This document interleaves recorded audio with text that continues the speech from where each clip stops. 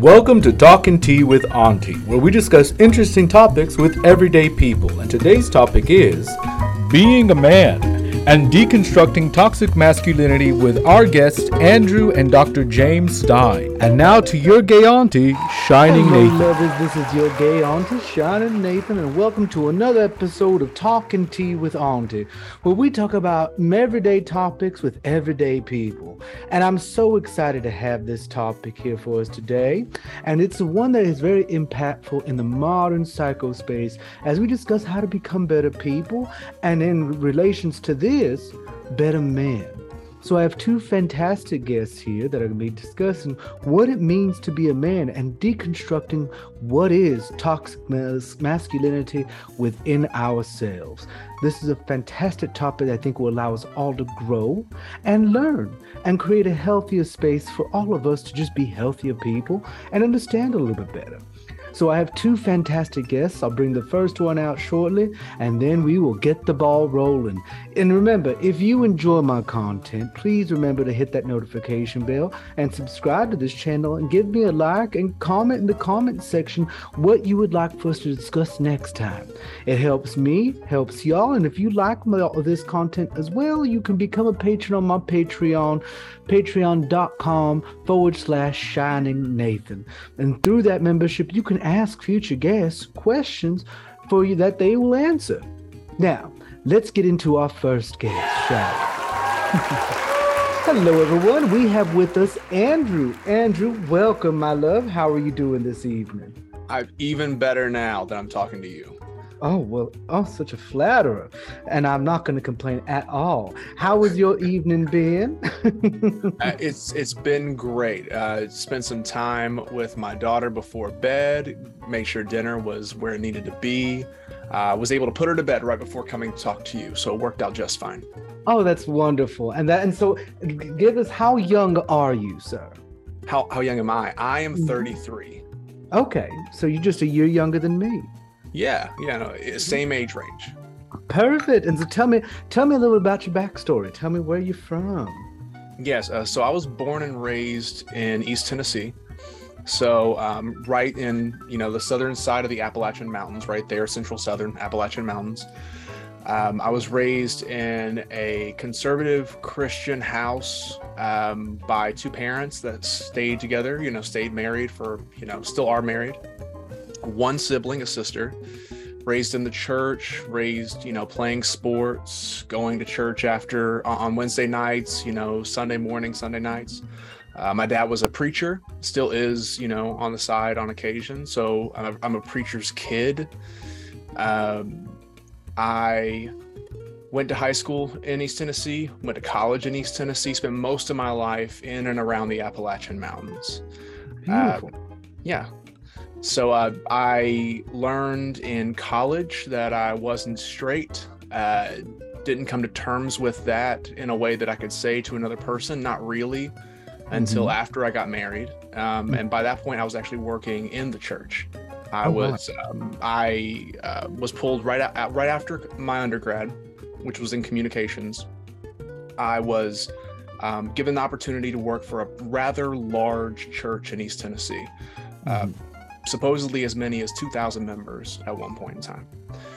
And went to that church, worked at that church, got ordained at that church, went to seminary while in that church, got my master's degree from a local seminary. But before that, I started talking quietly about how I wasn't just attracted to women. And that moment had shaped more of my life up to that point than I had realized, and shaped a lot of my life moving forward. That and my interactions with how ministries take care of the less fortunate and how that falls short, how that succeeds. One thing led to another, and now I work in Florida doing direct action justice work. That's wonderful. Yeah, so that's what I do, and I garden a lot. That's part of my story. That's a whole different thing. But and garden is an absolutely beautiful thing to be doing. And so, we're circling back around to your background in discussing what masculinity is and what it means to be a man. How did your upbringing develop that and where are you now in terms of that whole journey that has come up, that has arisen? Yeah. So what could say now that I could not say then is that my masculinity was shaped more by what I was told I should not be than what I was told I should be. And I think a lot of men's masculinity, a lot of people that are, assigned male at birth, raised as men, because I don't think many boys are raised as boys. I was parentified. I was adultified almost immediately. My measuring stick was not another boy. My measuring stick was be a man, which meant be an adult before I had the capacity, 20 years before my brain would fully develop to let me do that. Even though my desires were to remain a child. Anyways, so I would say that my masculinity was shaped by don't be like women. Whatever is effeminate, don't do that. It's the whatever a man is. We can't tell you exactly what it is. It's the opposite of that, though. Don't do that. Don't throw that way. Don't dance that way. Don't act that way. So a lot of it was shaped by what it means to be an Appalachian. Your emotions are to yourself. Take care of you and yours. Keep your business to yourself. Know how to hunt. Know how to, repair a house if you need to. But it was also very much shaped by my father, who, whatever he was good at, became part of his masculinity. And what I can now say about myself is whatever I enjoy about myself is now part of my personhood, or you could say my masculinity as well. I did not see then what he was able to do, which was say, because I'm a good dancer, dancing is now masculine, instead of dancing being gay, which was labeled effeminate, right? Yeah. Because I like exotic foods, that doesn't make me weird or flamboyant, as many Appalachians might suggest. Things have changed, but that's how it was with him growing up. And so he was able to take the things that he loved and insert it into his masculinity, because the only lens he had for himself of his personhood was masculine. So I guess I was shaped by his masculinity and the masculine language of the populace around me. Yeah. And so in the terms of that learning of what is masculinity, what are things you've had to either unlearn in yourself or actualize of self? Because I know you mentioned your sexuality earlier on, but what are some other things that have either you had to unlearn or learn and actualize for you? Yeah, so I did not realize how much my worldview was dependent on oppressive systems. I didn't realize how much my masculinity was determined by patriarchal worldviews that would not exist if it weren't for capitalism, imperialism, and white supremacy. I didn't realize how much my view of masculine was also a view of man as primary and woman as secondary. I never thought those things on purpose, but looking back, it's obvious that was an underpinning of how I was both taught to navigate the world and ended up navigating the world in a lot of ways. It came out in the way that I wrote. It came out in the way that I spoke. It came out in the way that I dated. I had to unlearn this idea that the default of humanity is to be a man's man. I didn't know that was also holding me back from accepting parts of myself that I had villainized or treated as deviant.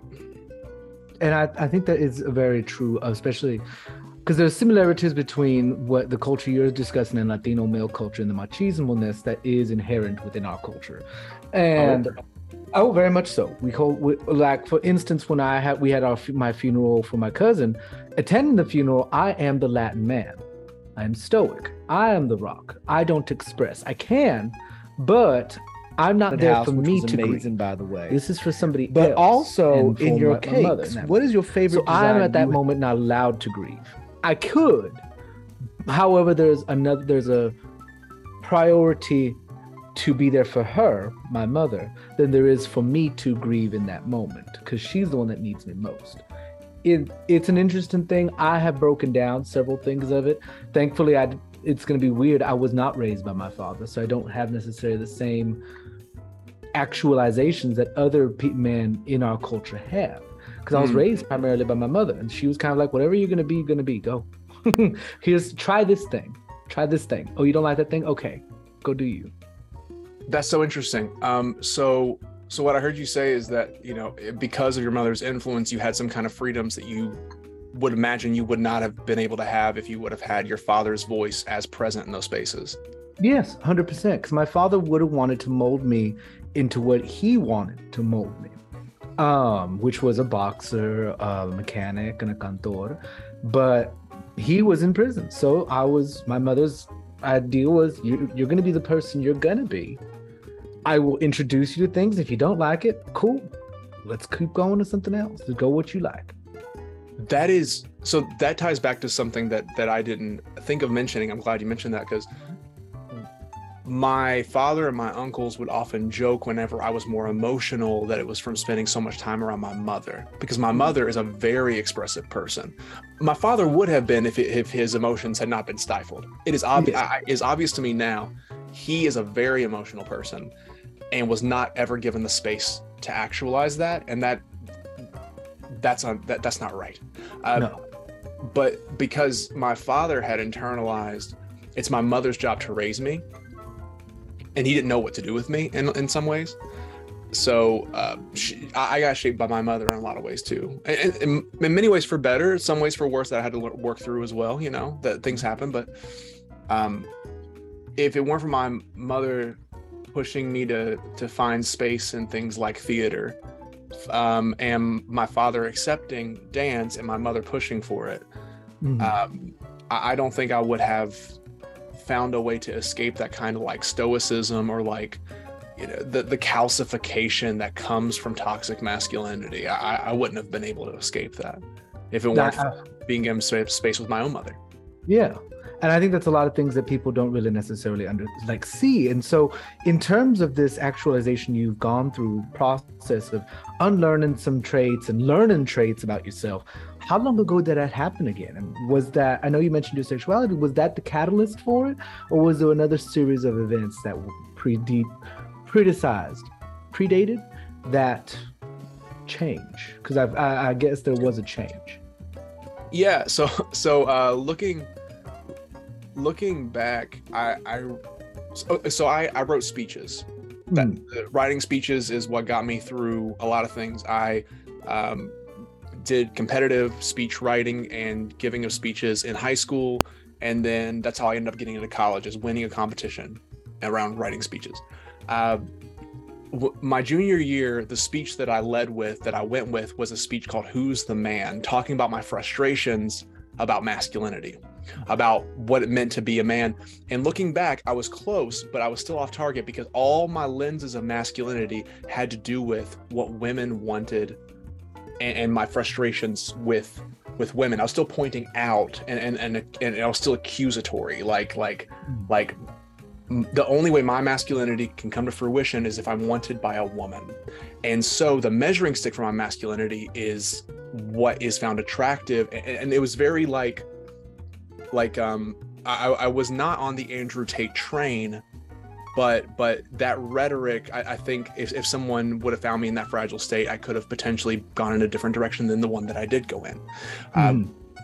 It is obvious to me now that what I was doing is I was desperate to find, how could I define my masculinity outside of the desires of someone else? And so that's the moment. That's one of the first moments I can think of. But if it wasn't until there was a guy named Nathaniel that I met when I was 19, and he's the first person who had the guts to say, "I think you're not straight. I'm not either, and that's okay." And he's like, "I know you're a Christian. Me too. It's okay. Can I buy you coffee?" And I let him buy me coffee. And that moment is the one that kind of upset all of my normal, because I felt comfortable with somebody. and it broke a lot of things because I'd internalized that gay is only effeminate and effeminate is bad for men. I'd internalized that because every time I was called gay, it was whenever I was doing something they thought a woman would do. And it was never a compliment. And so how could I be something that was antithetical to everything I'm supposed to be? Mm-hmm. I started crumbling. I started breaking. And it would not be until I auditioned for this movie called Before the Fall. I did a little bit of acting. There's this movie called Before the Fall. It was gay pride and prejudice in Appalachia. That's what it was. Fantastic story. And I got to be in the room with the writer, because the writer was part of this like acting club that I was a part of when I was like in my early 20s. And I got to be in the first read through, and I was one of the two gentlemen who at the very end were supposed to have this impassioned kiss. And I showed up every day except for the last day when they were supposed to have the impassioned kiss.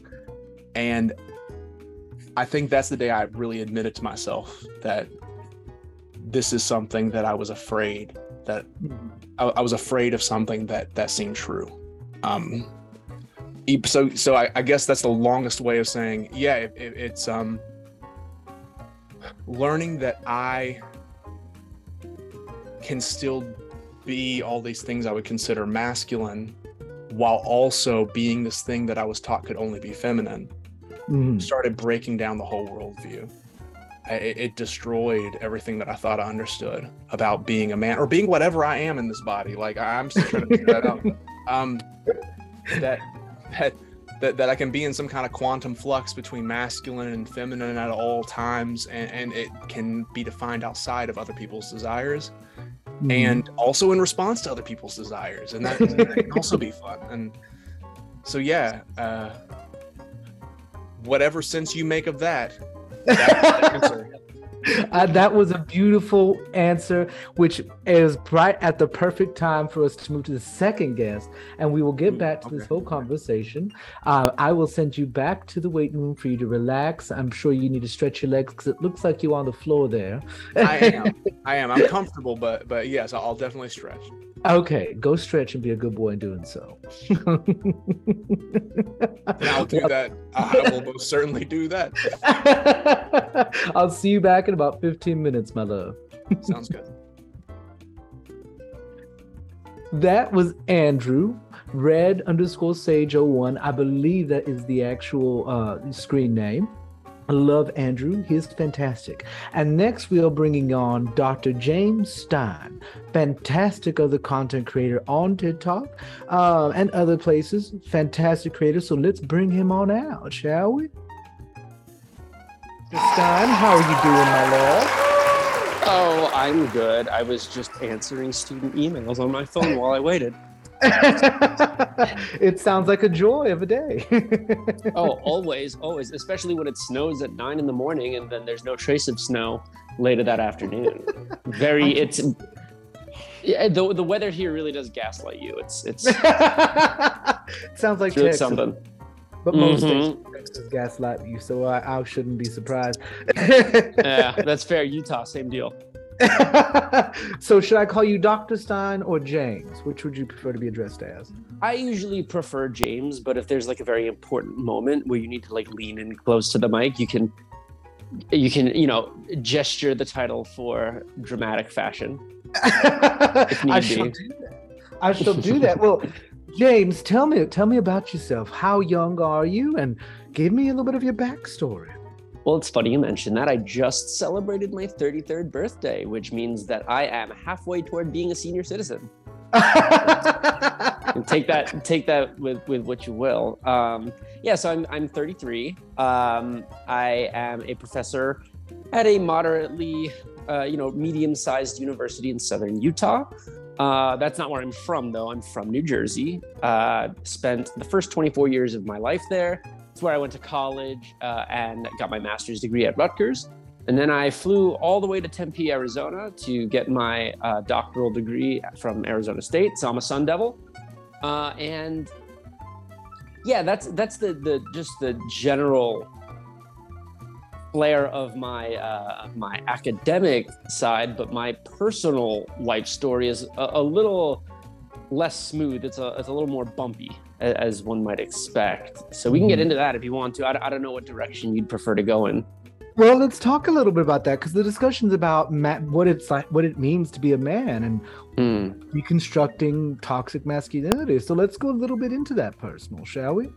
Okay, well, let me say this. I'm very ready for this conversation because I just finished listening to part 4 of the Andrew Tate saga from one of my favorite podcasts, Behind the Bastards, with Robert Evans. Ooh. So I just a quick plug. I have no affiliation with him. I just like his content. He's a journalist and a good one at that. So I can start in the same place that most white cisgendered men start, which is I was raised in a quote unquote fiscally conservative but socially liberal home. Now, what that meant was that between the ages of like 9 and 15, it was Rush Limbaugh on radio during the day, and Sean Hannity at night. Used to be Hannity and Coles, turned into the Hannity Show at night. Bill O'Reilly, the O'Reilly Factor, turned into Tucker Carlson. These are the shows that played just in the background noise of my mind. And as a young boy, that sort of thing kind of sinks in real quick and real deep, and you don't really even know what's happening.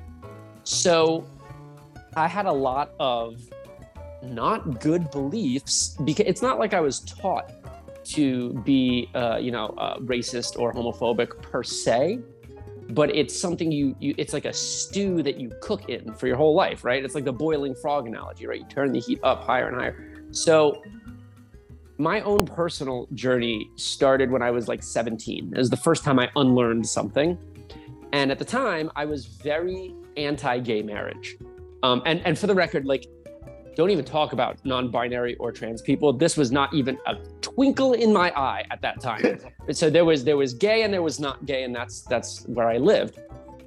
And I'll never forget, I was downtown. I got into like an argument with one of my best friends about it because he was in favor of gay marriage. And our mutual friend was there, and she really didn't want to pick a side. She just wanted us to stop arguing. And then after it was over, she like went up to me and was like, why are you so against this? And I truly and sincerely had no answer for her. I was like, well, it's something about like, it corrupts the name of marriage. And she's like, well, so you think gay people are corrupted? And I was like, no, of course not. And then I was like, oh dear. Oh no. Extravagant and wild, and can make things just like over the top. Anything I can think of, anything that I personally want to do, where I'm able to do there. From that moment on, it was, okay, yeah, I'm fine with this now. And that was like step 1 of 100 million en route to another 100 million more. But just to color that context a little bit more, in 2012, I'll never forget, I was in a Krausers, which is like a 7-Eleven on the East Coast. I was in a Krausers buying Muddy Buddies. And I looked up and they were playing Fox News. And I saw they were interviewing Donald Trump. And I remember this is 2012. And I remember thinking, you know who would make a good president? That guy. And these are the thoughts of somebody with no education or experience or wherewithal in the area of politics. But, and this is what my girlfriend tells me all the time, it's just the audacity to say, I know he'd make a good president because of course I do. And so the actual real unlearning, it didn't start until I moved to Arizona. I went to graduate school. And so we're talking about 9 years ago, if I'm being generous, is when I started reading articles that came from the critical paradigm, and I started interacting with people who had a different life from me, and they told me their story. So like the power of narrative mixed with the historical and sociocultural prowess of these very detailed articles slowly but surely morphed my opinion about what, not just, political ideology, but like what does it actually mean to be a man in terms of what have I been taught? Very little. What do I want to be? No idea. And where do I go from here? And I think it's that last question of like, where do I go from here that a lot of people get stuck in? Because for me, I was asking that question as somebody who was preparing to be a professor. So I kind of knew where I was going. But there are so many young men between the age of like 15 and 25 who ask themselves that question, and they look around and they go, oh, I don't know. Where am I supposed to go? Someone needs to show me where to go. And that is, of course, when you get caught up in like the aesthetics of a guy like Andrew Tate or Jordan Peterson or Ben Shapiro, the list goes on and on and on, who offer them a relatable face. They see themselves in this person, and then a specific ideology that they can latch onto and relate to. And I'll be honest, if Andrew Tate was around when I was like 14, 15, I probably would have thought he was funny. I probably would have been into it. Not because I was like overtly misogynistic, but because young men are really vulnerable and moldable at that point in time. So yeah, all that to say, I think like my own personal journey is one that has really not even been going on for that long, and therefore has a long way to go. But ultimately, colors the way that I see other people who have these predispositions of what does it mean to be a man. I feel like I can kind of relate to them. And that's why, when I was active on social media, I was often talking to people in the way that I would have wanted to talk to myself when I was younger and a bit more naive. And I actually try to do the same thing in terms of whenever I create content as well. And that's one of the reasons I appreciated everything you've done. I thought it'd be a great talking place.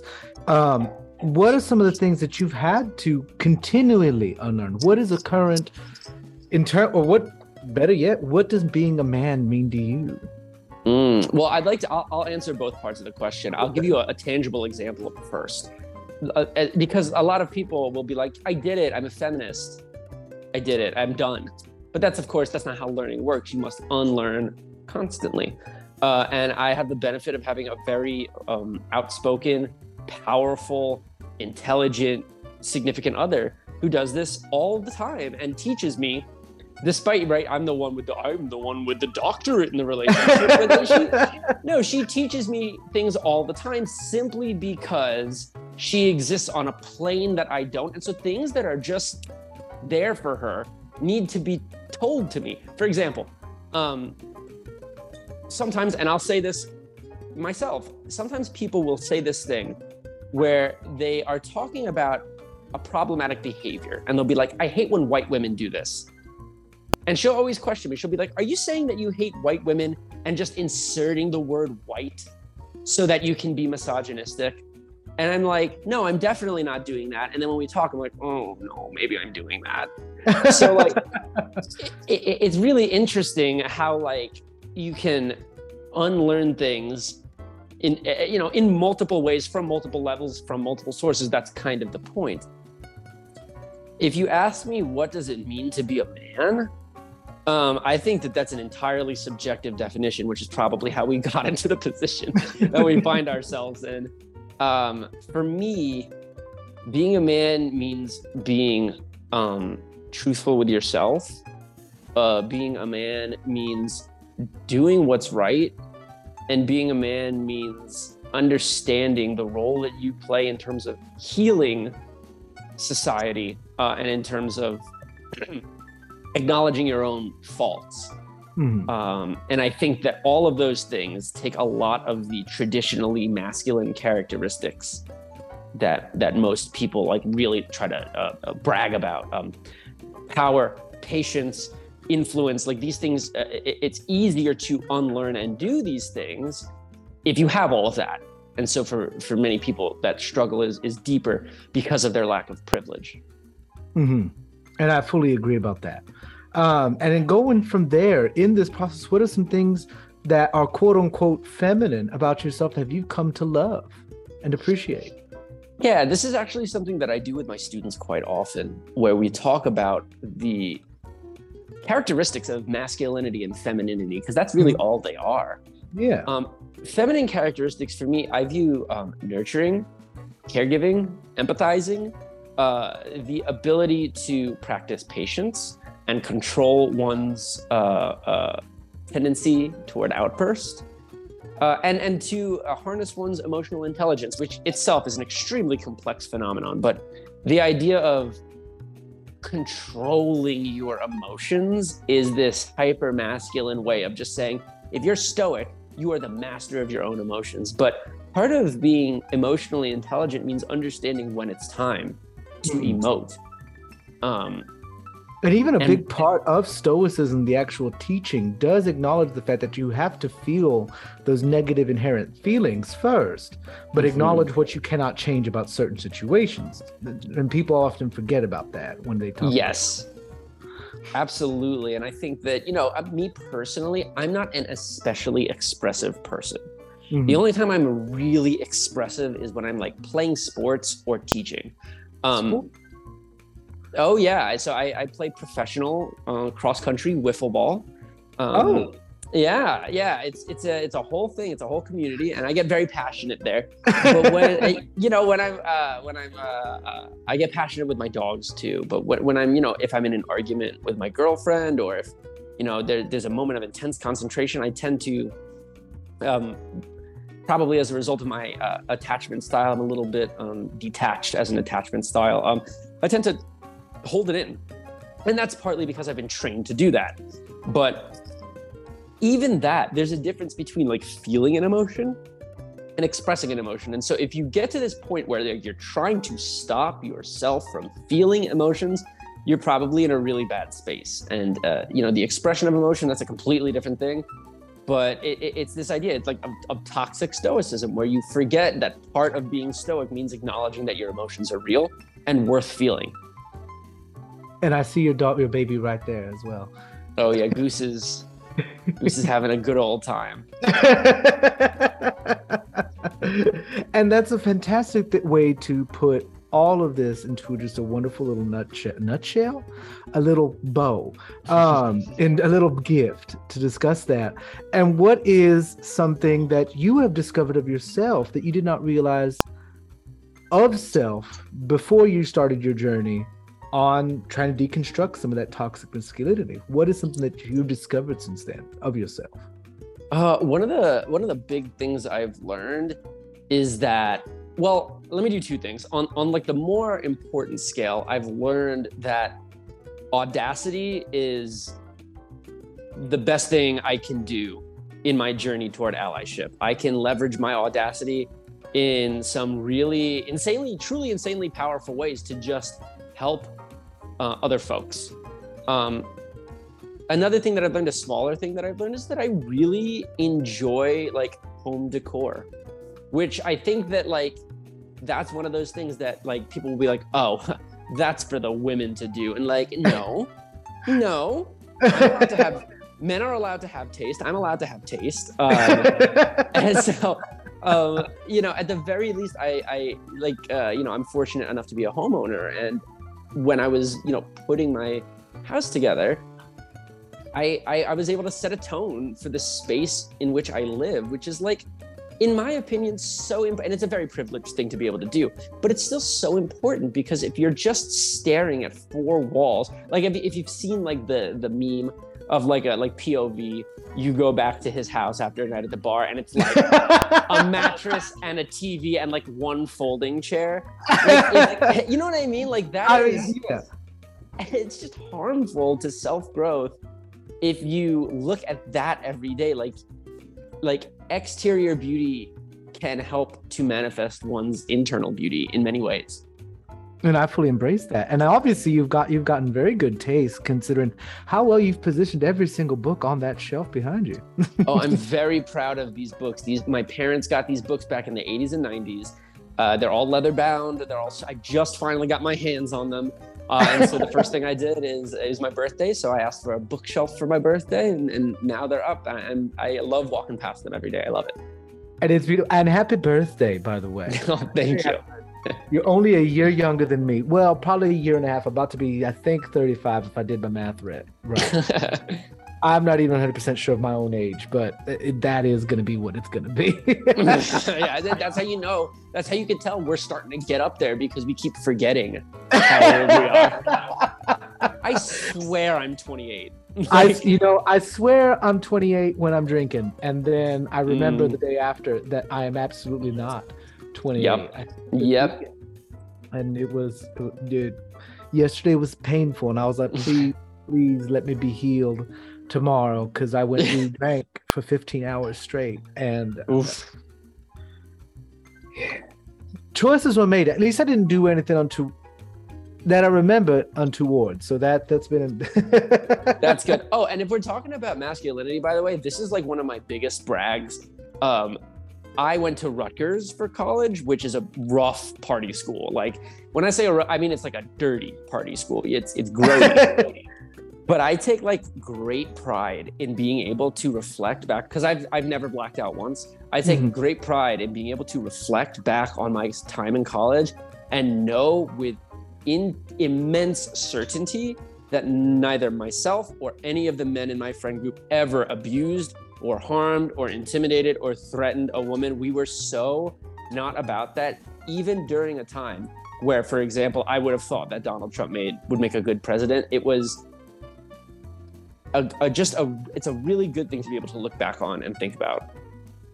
I would encourage, I would hope that all young men can look back on their college days or their high school days or their young adulthood and have that same confidence and like good feeling. Like we did dumb things, don't get me wrong. Oh yeah. Oh gosh. But never did we any sort of behavior that would be even remotely considered close to abuse or assault or harassment of any kind. That's fantastic. I mean, I will acknowledge that I had some blackout moments, but I had a team corralling me at all times, because I had a tendency to disappear if not. Oh, you were that friend. I had a friend like that too, who just vanishes. I've always been very. We're not gonna. This is not about me.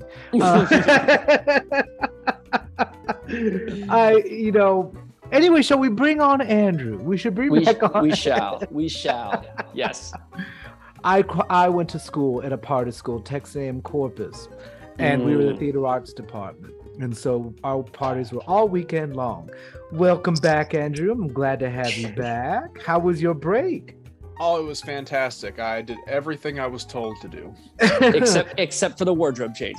Except for the wardrobe change. I can make that happen right. I got a duster on that. You know what? There he goes. I love it.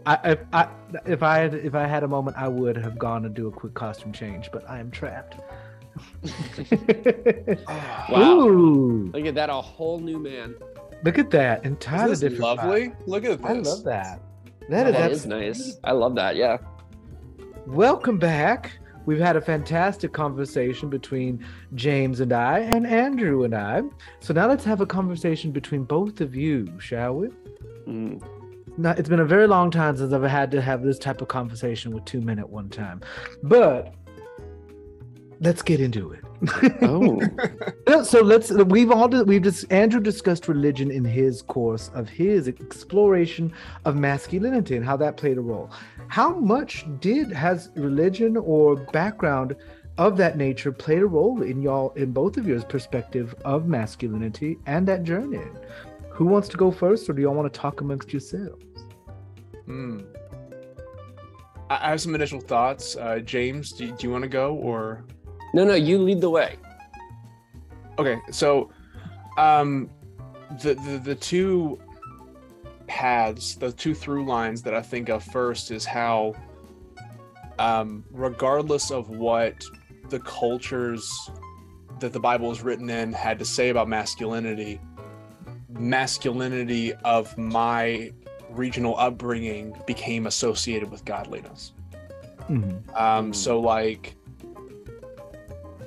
the ideal, the godly way of being would have been like any average man, but just a little bit better, right? What the better would not have been away from their masculinity. It would have been from some kind of vice or some kind of pride or some kind of thing.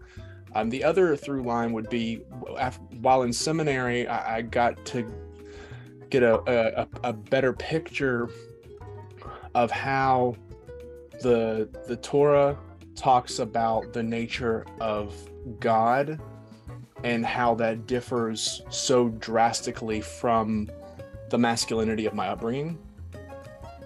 And yet most people that read that do not care. They kind of imbue their own masculinity onto God, because they associate God exclusively as masculine. So I guess those are two through lines. To summarize that, I guess, is masculinity was considered holy in my upbringing, and then when I learned enough to show that maybe that wasn't right, no one seemed to care, because patriarchy was a stronger domineering tool that spoke through religion rather than religion speaking through patriarchy, I guess.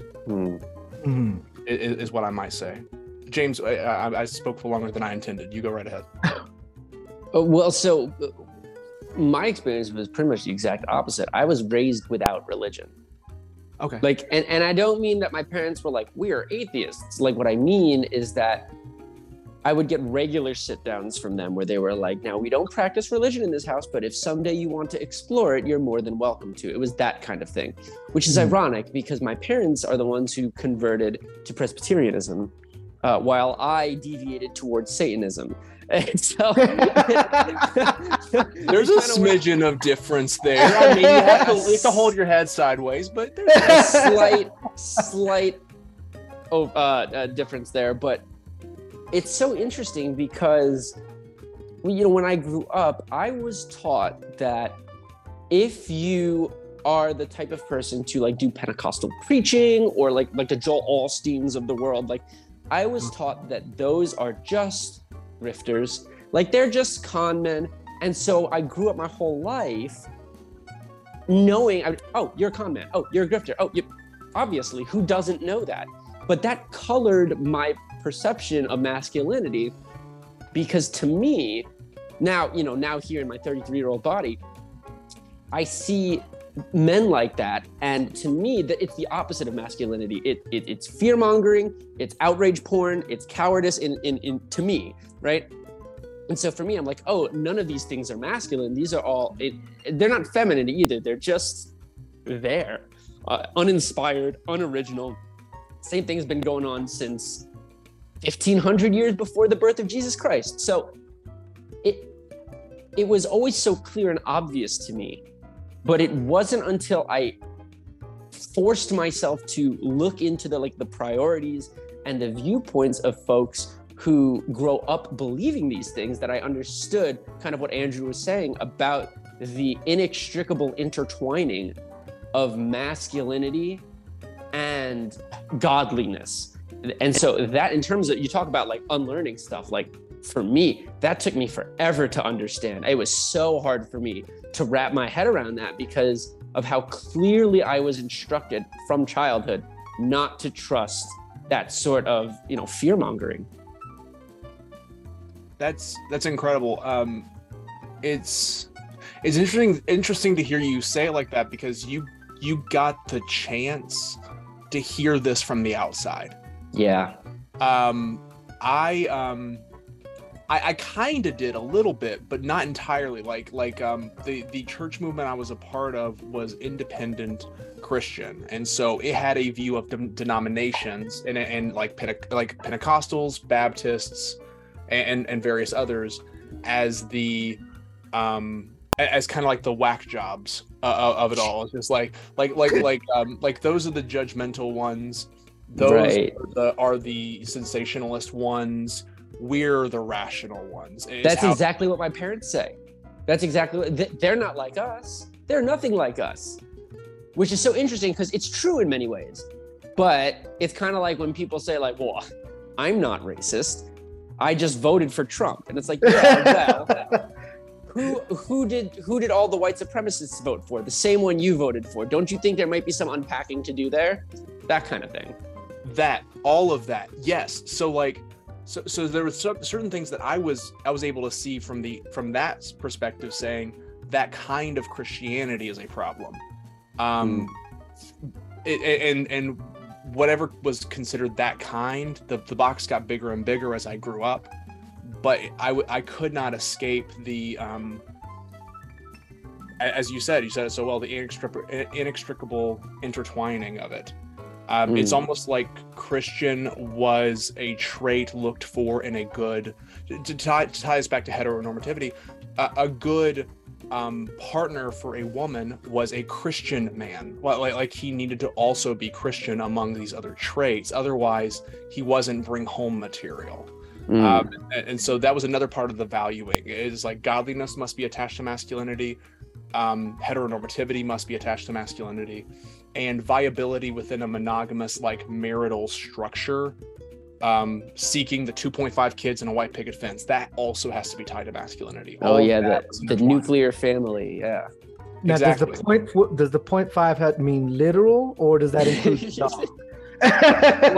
Well, there's this guy named King Solomon, and he had this great idea. That was the average of the time, right? It was like on average, a U.S. household had 2.5 kids. I forget where that might just be a cliche at this point. Oh no, I think so too. But I remember it too. Thankfully, I was technically there were 2 children. I was the only child. My brother, only brother my mother had, is 19 years older than me. Wow. Yeah, he's an Xer. My mother's a boomer. That is interesting too. And so for y'all, that is another way that also plays into masculinity, the differentiation of the parents, because some people at our age group were raised by Gen Xers. I was raised by a boomer, which is same. She's 71, I think. Yes, she was born 51. I'm not good at math. I am not good at math. Nor do I. My father's nearly the same age, so. Okay. Yeah, my parents are right around there. Yeah. Yeah. All of us were raised by boomers, so that is a very interesting. I've met a few friends that were raised by Gen Xers, and they're like, "Oh, is that your grandmother?" I'm like, "That's my mother." Oh. That is my mother. That's okay. Are y'all also being racist because she could have had me significantly earlier? Is that?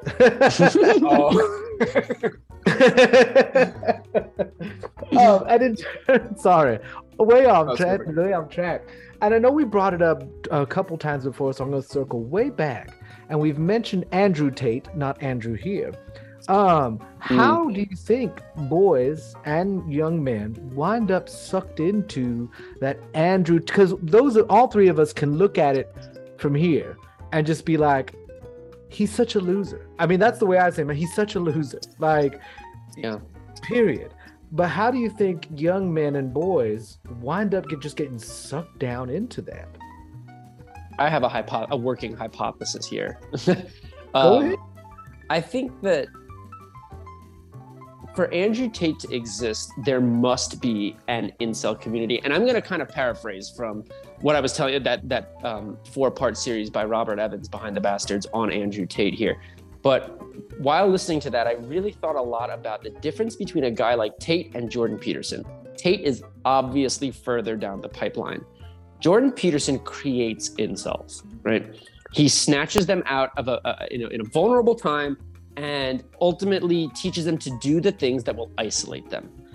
Andrew Tate needs that group. Without that group, he doesn't exist, because he needs a group of nihilistic, self-hating,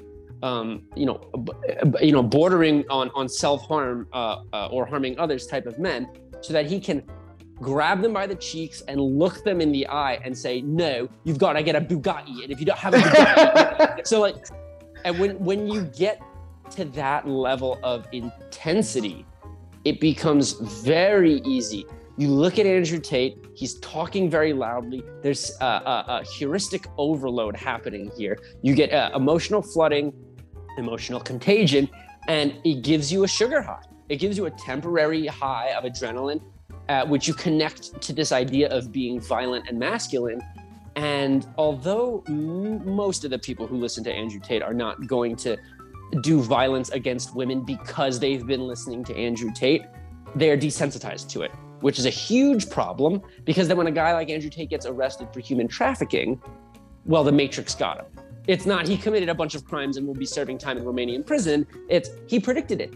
The Matrix got him. Like, no, the police raided his house 6 months before they arrested him. He knew it was coming. But they allow themselves to believe that sort of thing because he catches them at such a vulnerable point and inserts his personality into them. So that's my long-winded way of hypothesizing how this happens to so many young impressionable men. I go ahead. That's so interesting. So it's obvious that it wasn't until you said it that the dots kind of connected for me, like what this has always felt like, and it's this kind of like white knuckling of a way of being a man. It's like, at least it's what it feels like. It's and every step down the ladder or up the ladder, depending on how you look at it, I guess, is a further clinching on to, no, I'm going to hold on to this way of being for dear life.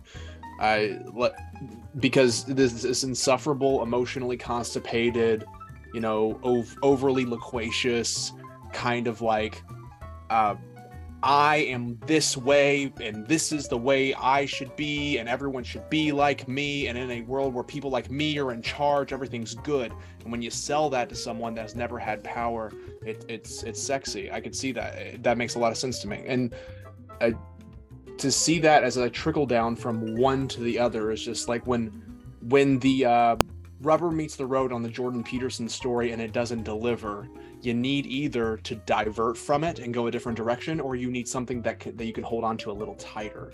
Mm-hmm. Perhaps something more aggressive, perhaps something more violent. Like we all do this with different ideologies. I mean, this isn't a unique thing. It's just particularly obvious to us, right? Like we all have a cognitive dissonance of some kind of way of being, and in this case, I guess I hadn't noticed that each of these are kind of like boss levels on yeah.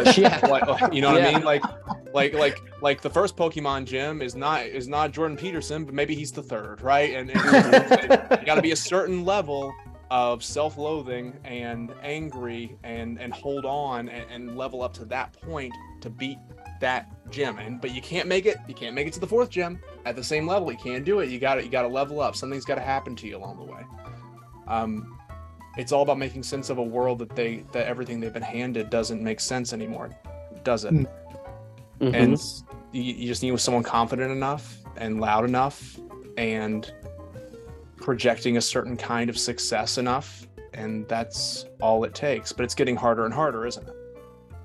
Yeah, because the world's falling apart for men like that, and so it's not aggressive enough. What's so interesting though about Tate is that he and this was something, again, not to continue calling back to Robert Evans, I just don't want to make it sound like it's an original thought when it's not.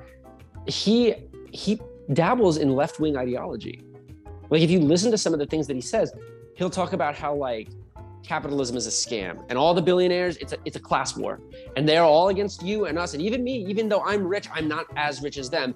And so then he takes a right turn, right? Instead of saying we should dismantle the system, right? Instead of saying we should dismantle the system that's creating poverty by necessity, he goes, you got to scam the scammers and I'll teach you how to do it as long as you give me money, which again, to me is like, he just told you to scam the scammers and then asked you for money. Like, shouldn't you be able to make that connection?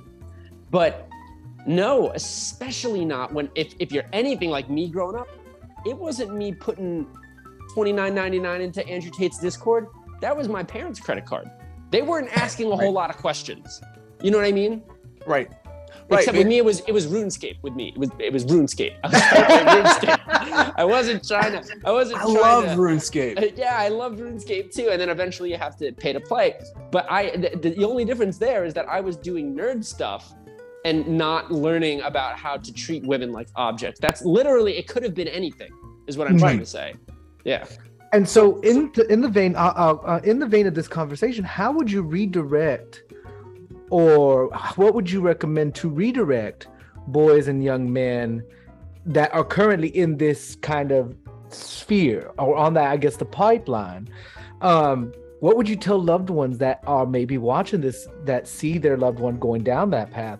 What can be done to help or to redirect them back to a way that's more healthy for their development? What would you two think or say? So, one of the directions I think this conversation could go is I have a marketing thing to say and then a relationship thing to say. Go ahead. I don't think in this moment, the way that we navigate relationships in our capitalist society equips us to outmarket good marketers. Mm-hmm. There is more rhetoric being thrown at these young men at a faster rate than I can develop a relationship with them. Mm-hmm. The wall becomes so high so fast, and I have to get past. They're still on autopilot when I start talking to them. All they're doing is espousing and regurgitating the rhetoric that they've been given, because he has had more time to say more things to them and feed them more arguments than I can ask questions. Mm-hmm. So I mean, it's just like with marketing, you know, when there's too many billboards and there's too many advertisements, the wall is so high that people don't even really unglaze their eyes when they look at the poster board anymore, you know? Mm-hmm. I think that's what's happening with a lot of this rhetoric. It's hitting so fast and so long, and what gives a better high, as James said, right, than a relationship with me could ever give, unless I'm there for a long time. Mm-hmm. So I think that's one of the problems, is we don't get past the rhetoric. We can't get past the fight with half of the people we talk to, and they're just on autopilot. They're not even trying to fight with us. They're just parroting. I think the only thing that can fix that is the thing that gave James something that wasn't Andrew Tate, and the thing that gave me something that wasn't depression and self-harm. I needed theater. That was a community that I had. It was an actual living community that let me exist among them and function and breathe and grow. For James, I'm sure it wasn't just RuneScape, but he had an outlet where he got to do something socially with other people, right? He had a social avenue for social relationship. I think that a lot of these young men have not been equipped in society for appropriate relationships, first of all. Mm-hmm. I'm not going to blame everybody for someone's problems, but we stopped figuring out how to do relationships well long before this moment. Oh God. Mm-hmm. Yeah. And so like, it is so much easier to get a high from a screen than it is to develop to do this, what we're doing in this moment. And so the marketing's the problem. I think the relationships are the answer. To be in a community where you can exist, period, that could turn you another direction.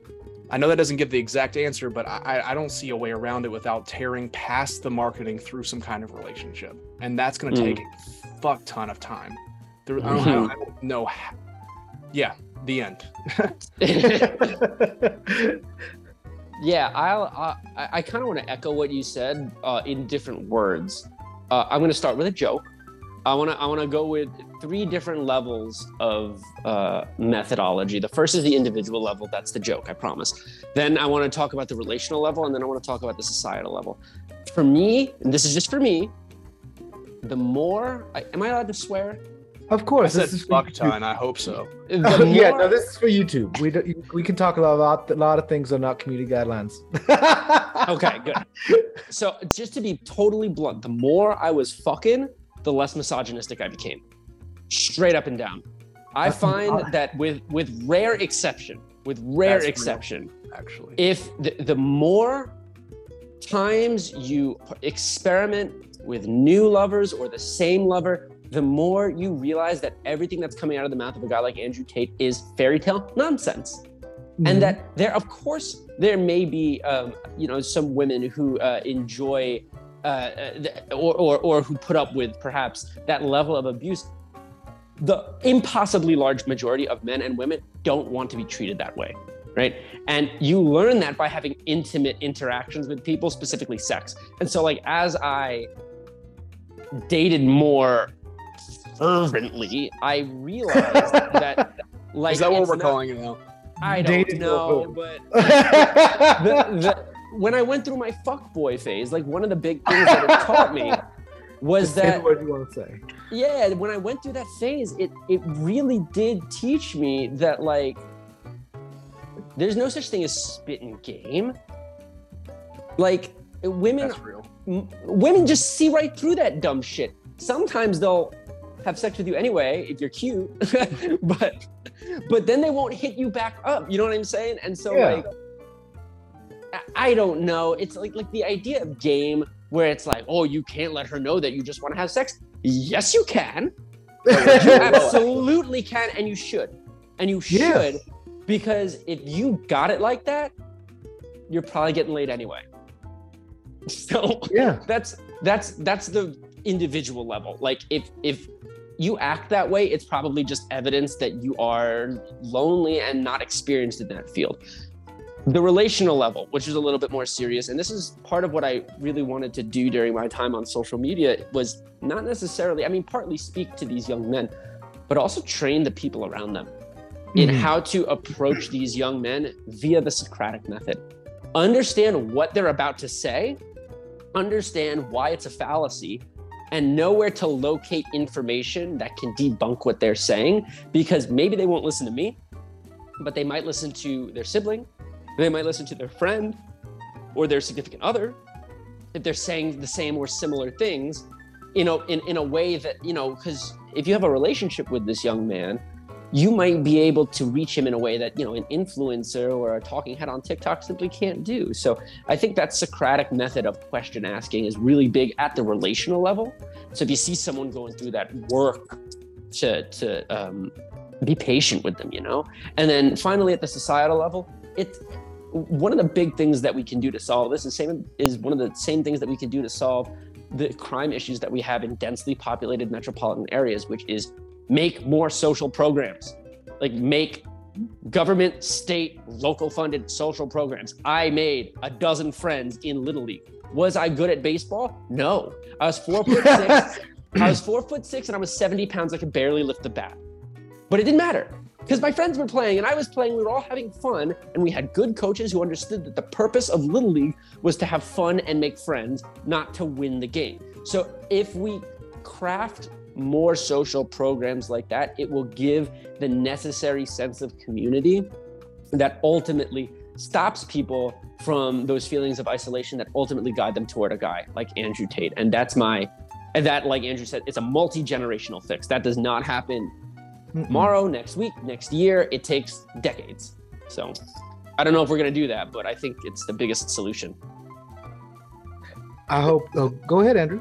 Well, there's an element there that I didn't think about until you said it, and to say it differently than I think you did, which is when you have community, you have so much less need for language of power on the individual scale. Sure. These people keep talking about power as an individual. You don't need that as there's no such thing as individual power, like, right? There's like large amounts of organized money, large amounts of organized people. You can placate the systems of power and have favor within them, but an individual rarely has like legit like the ability to help her on a grand scale unless they have large amounts of organized money or the backing of large amounts of organized people. So on that level of relationship where you already have freely the thing that they're selling, that these guys are selling, which is relationship, you no longer need the illusion of a power structure to manipulate or to take or to learn or to like trick. Like, you don't need that power skill set to dominate someone else into giving you what you want if it's being given freely. I hadn't considered how social programs play into that, but they absolutely do. When we have those programs in place, relationships come freely. You don't have to learn how to like win them or dominate them or grab them, and that's brilliant. It fixes a lot of problems that lead to people feeling powerless. But I think the best part about that is it can be started tomorrow. You know what I mean? Like, if you or someone you know is going through one of these issues, you can start helping them to unlearn tomorrow. You can't create Little League in your town tomorrow. You know what I mean? Like, you can't create a theater program in your community. You can try and start tomorrow, but it won't be there tomorrow. Whereas the conversation can actually physically happen tomorrow. And I think that that's big because we need short and long-term solutions. Right. A triage and a new hospital. Right. Yeah. And so let's go to something that's a little bit more fun. And I asked the question of James, but Andrew, what is something that is quote unquote considered feminine that you have come to enjoy? What is something that is considered feminine that I've come to enjoy?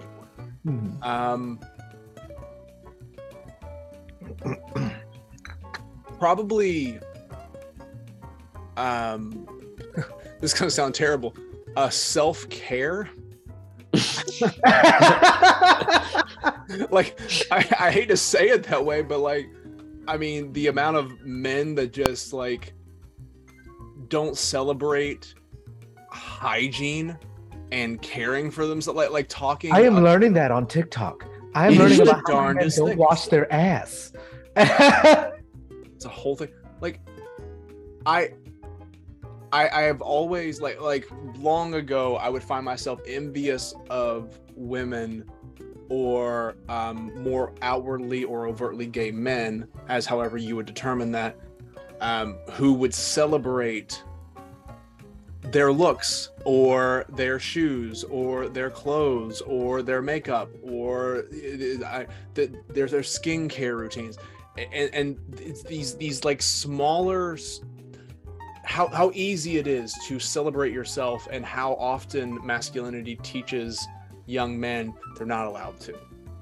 And so I guess actually my answer is celebrating myself, like to delight in these little moments of like self-care and enjoyment, and with that, you know, dabbling in makeup, dabbling in nail polish, dabbling in all these things that are considered effeminate, but like that kind of self-care and celebrating it is something that I've learned to let myself have.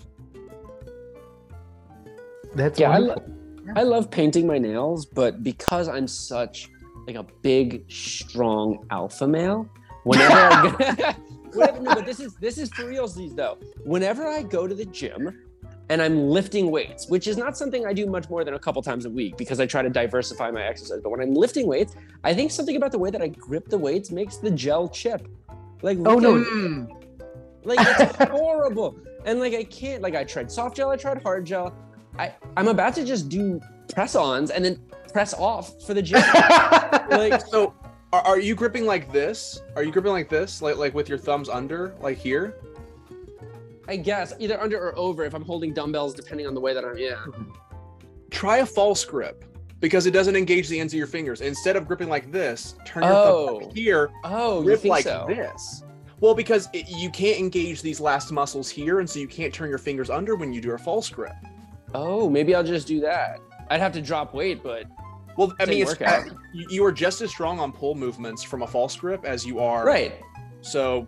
Oh, maybe I'll give that a try. I'm going to have to, here's what I'm going to do. I know exactly what I'm going to do. I'm going to do an experimental design because there's no way for me not to turn this into an academic activity. I'll get a fresh coat of like powder dip, and then I'll do a traditional grip with one hand and a false grip with the other hand. And I'll see if one hand chips and the other one does not.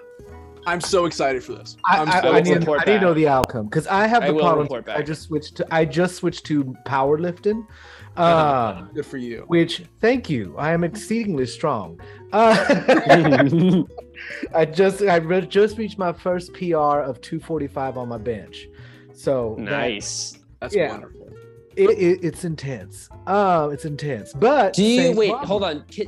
Do you do PRs like that, like in the hat and the dress? Because that would be the best sight ever. That would break every Andrew Tate fan. I need to watch you humiliate their max in a dress. Am I wrong? I need to do that. I don't think you're wrong. Because I go for comfort, so I look, and people have seen me, and I feel so sorry for these people that wind up running into me at the grocery store after I left the gym, because I am in like a muscle shirt and shorts, and I am disgusting. I am the epitome of disgusting. And they're like, "Oh my God, Shiny!" I'm like, "Fuck, I forgot my mask. Hi." It's not because I don't want you to hug me. It's just I am exceedingly gross, and we're not in the right environment. This can be, you know what? Let's not talk about some of the communities I'm a part of. But it's been one of the most interesting things is the fact that. But I should talk to my trainer who's been teaching me powerlifting. She's a lesbian, very, very butch. We joke about it, but she's this tall, and I'm 5'4", and she's this tall on me. Wow. And I adore her, and she would probably die laughing. Just me walking in full gown, just like, video it. Let's go. That would be, I feel like if you did that, like, you know, like the thing where like someone like posts an exceedingly rude comment, making an assumption about you that's like demonstrably false. Like if you wait for the right comment about somebody calling you like too effeminate or something like that, and then reply to that comment with you doing like 215 for reps in a dress, you know what I mean? Like I just feel like the virility of a post like that would be unmatched. Oh yeah, and I've been wanting to do it. It's just like I forget that my phone exists. I am a horrible quote unquote influencer. Like I rarely create content outside these four walls. And then, because then I'll be at the gym, because I go with my trainer once a week, and then 5 days a week I work out by myself. But I'll see these guys at like 4 p.m. with like a tripod and like a full setup, and I'm like, it is 4 p.m. on a Tuesday. You are creating content. Like I'm not gonna shoot down the hustle. However, it is 4 p.m. on a Tuesday, and I need that fucking machine. Anyway, so I'll just walk over and like, hey, how many more reps do you have? Oh, do you want me to pick down the weight? No, can you add more? That'd be great. Thank you. Yeah. I will say it is an absolute like I work out at the same time as most of the like veterans at my gym, and it is fun with this hair, and usually in like mid-thigh shorts. I have to, if I don't want to lay on my hair, I'll put up a top knot and then I'll bench from there. And the top knot is still not exactly the most masculine thing to some people. And so I'll have like this big old gold nose ring or some gold earrings, and then I'll have like mid-thigh shorts and a top knot benching. And it's a fun time. I will say it was interesting because I did have small fake pointed nails, press-ons. Like they were a little coffin, like they were barely a pip. But there was power in having those long nails. I hated them. I hated having them because I'm very practical in terms of things I do. But working out with them, I was like, okay, let's do this. And once I was like, I hope that didn't hit anybody. That is no longer a me problem. But I do get looks. I'll forget that I'm wearing this, or I'll wear an earrings, and then of course I normally have these all painted. But it is interesting. But I'm in San Antonio, and we're barely very liberal city, and the Gold's gym I go to is a lot of gays go there. It's the second gay gym in the city. The first one's the other Golds off of I-10 and 410. Evidently, I don't care. I just don't want people to look at me while I'm working out. Let me finish. So in this wonderful conversation, my patrons get to ask questions of my guests. And we have 3 fantastic questions from some of my patrons. And to anybody watching or listening to this, if you'd like to ask questions of our future guests, feel free to become a patron on my Patreon at patreon.com/ShiningNathan for as low as $3 a month. So now let's get into these beautiful questions, shall we? Now, this first one is from Heather, and my own handwriting sucks. So, is it becoming more acceptable for men to be emotionally vulnerable and supportive in their friendships with each other? I find many men I know are only vulnerable emotionally with their romantic partners, and therefore wind up alone if the loss of that partner were to ever happen. Gentlemen? I could start. Yeah, go ahead. Well, I think in a couple of ways, Heather almost answered their own question there with this idea of like, it is, but only to an extent. I think that the jig is up in terms of men understanding, heterosexual men understanding that the women who they end up in relationships with want somebody who's going to be vulnerable with them and want somebody who's going to be real with them. But I do not think that has yet bled into platonic friendships or, and perhaps more importantly, professional relationships. And I'll speak anecdotally. the study of communication is a female-dominated field.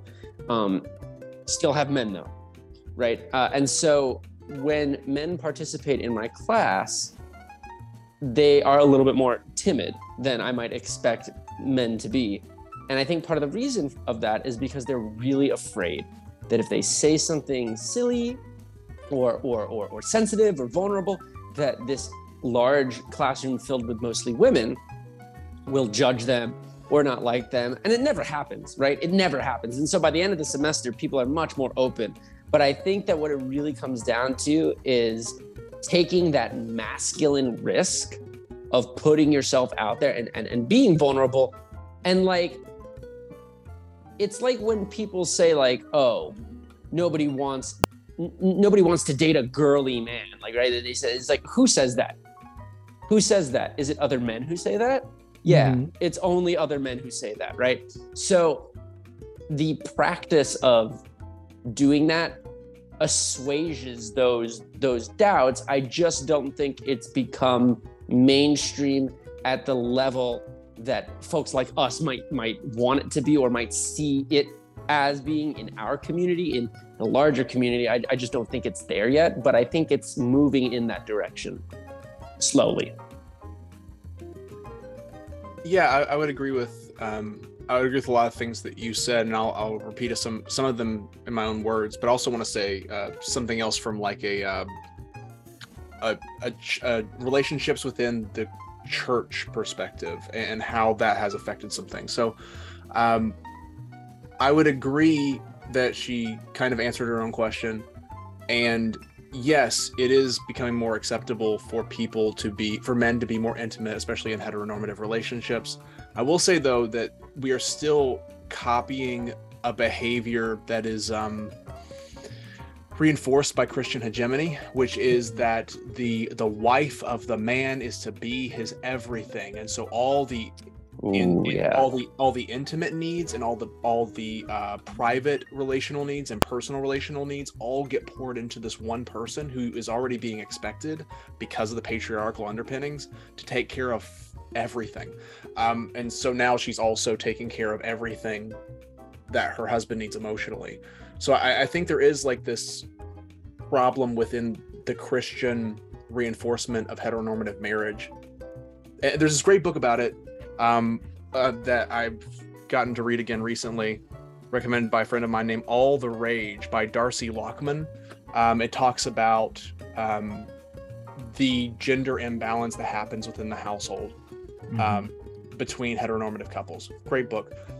And so I do think that men are figuring out how to be more open and intimate, but I do think that there are ways that it can look like men are becoming more open and intimate when it's actually just a reinforcement of Christian hegemony on heteronormative relationships. Well, she's going to be my everything, and so I'm going to put all my intimacy into her, all my private needs, all my personal needs into her, instead of learning how to be more emotionally open with other people, which leads me into the church conversation. When you create church ministry, especially in evangelical circles, you're trying to create opportunities for people to feel emotional intimacy in large settings as fast as possible. In small groups, in worship services, in classroom settings, we want people to feel like they can express and bear their all to someone. And there is a reinforcement in that Christian structure of things going from social to intimate, fast, nothing in between. It's social, we're all here for a shared desire, and then it's intimate. You know deep things about my life, you know my struggles, my sins, and you're going to accept me for it. If it works right. So I think that depending on the circle, we are learning intimacy, but what we're not learning is how to delicately escalate relationships in healthy ways. To go from social to personal, where it's not about shared activity, it's about the person you're doing whatever with. From personal to private, now you know some of my stuff, we're not just doing things together because it's you. And then from private to intimate, and intimate not just being about sex. I don't think we've taught people how to escalate. I think at least in Christian circles, we've taught people how to go from social to intimate. And depending on how we use dating apps, from public to intimate. But we haven't taught people how to escalate effectively. It's becoming more common, but we don't have all the tools we need in our toolbox yet. You know what this makes me think of? The end of the movie Step Brothers, when they hug. Do you know what I'm talking about? And how awkward it's just like when Will Ferrell and Adam Scott's characters hug, and it's like, and they finally hug. Like, that is where we're at right now. Men are finally acknowledging that they want to feel loved and they want to open up and they want to be vulnerable, but there's still a subsection being like, if I do that, the women will view me as less of a man and I'll never get into a relationship. But of course, again, the only people saying that are men. And I think Andrew made a really good point. What we would in the social sciences call an agentic friendship, which is like a task-oriented friendship. Like, those are still quite popular, but there are little rhetorical tricks that we can do to speed the process up. Like, for example, when I visit my friends from New Jersey, I make sure I always tell them that I love them when I leave. Love you guys, right? And these are platonic, heterosexual men who I'm friends with. And that little motion helps, I think. I'm hoping. And they say it back. They say it back. The first time my male friend told me he loved me was at his wedding. And it meant a lot to me. And I was like, that meant a lot to me. So I started saying it because it felt good to say it. That's wonderful. Yeah. The invitation of like, it's not disclosure, reciprocity, is it? It's like when we're willing to give us something of ourselves, and that gives the invitation for someone to give the same back to us. Yeah, that would just be disclosure, reciprocity for sure. Yeah, so I love that. That makes perfect sense. Mm-hmm. I mean, I say I love you to my friends, but most of my male friends are gay. But I will agree with you, Andrew, in terms, especially also in gay relationships, because we are men. That is what we are in these relationships. There is that lack of that gentle escalation of, and especially today in current gay relationships, where in dating, sex does happen relatively early within the courtship process. And I'll admit, it does happen very quickly, but at least I'm very blunt about what I'm looking for in that moment. Like, However, I think there is that men go from, especially in the gay community, because we're still modeling certain things, our own relationship practices off of heteronormative relationship practices, in the fact that we do not have that gradual escalation in terms of courtship. In friendship, that kind of does exist, but it does typically happen very quickly because we do share a lot of information about each other, especially about our own sexual escapades, very quickly. But I actually was dating someone recently where we went from, I met him a couple dates. There was no sexual interaction because I was wanting to do things, try things differently than my previous courtships. But there was the level of emotional oomph he was wanting from me in terms of was exceedingly high after only met him twice, if that makes any sense. For me, I was like, I do not know you this well for me to being given this type of emotional, I guess not baggage per se, but this type of emotional oomph so quickly. But I've also gone through the last 2 years of exploring what it means to be alone and being left the fuck alone in terms of romance, not in terms of sex, but in terms of romance. And a lot of gay men don't necessarily do that escalation of, okay, we went on a date, we went here, now we're here, and now we're very intimate. It goes from point A to point Z exceedingly quickly. So I think that's something that a lot of just across the board should actually learn from.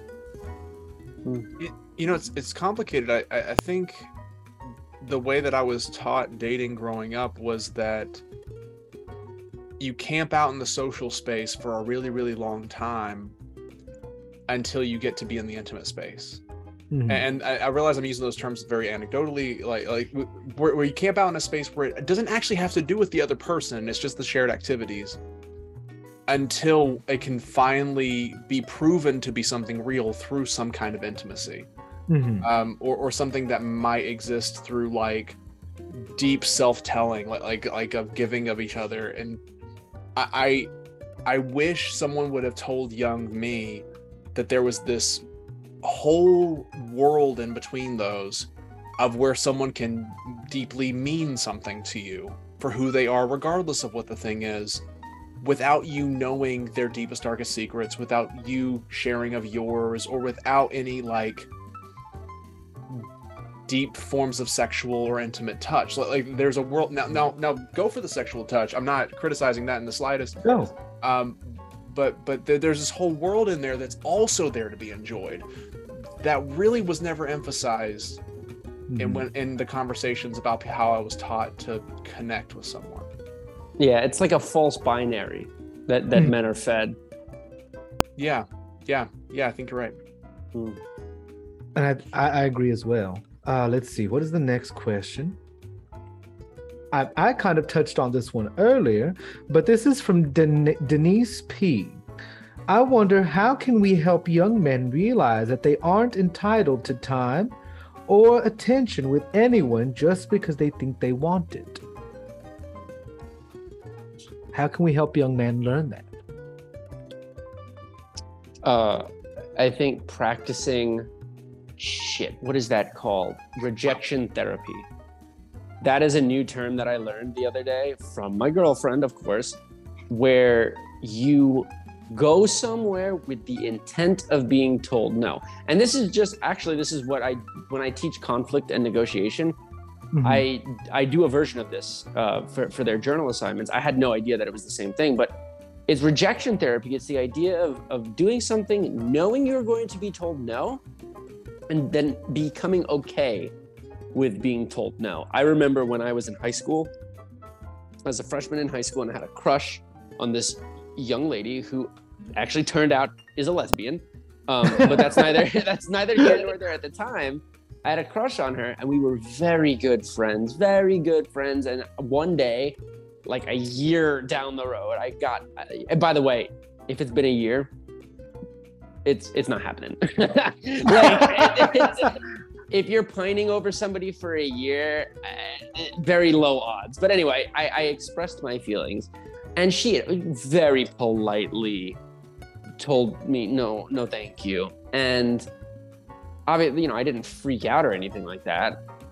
But then fairly rapidly after that, our friendship dissipated. And I look back on it and wonder how much of that was my fault. Was it because I was simply no longer interested in her for romantic potential that I left? And what I wish I had was maybe like an older sister to sit me down and be like, so you're just gonna stop being friends with her because she doesn't want to kiss you? Like, what kind of person are you? Like, that's what I needed to hear in that moment. And I think practicing rejection therapy allows you to have that conversation with yourself, as long as you're being honest about, what you're doing and why you're doing it.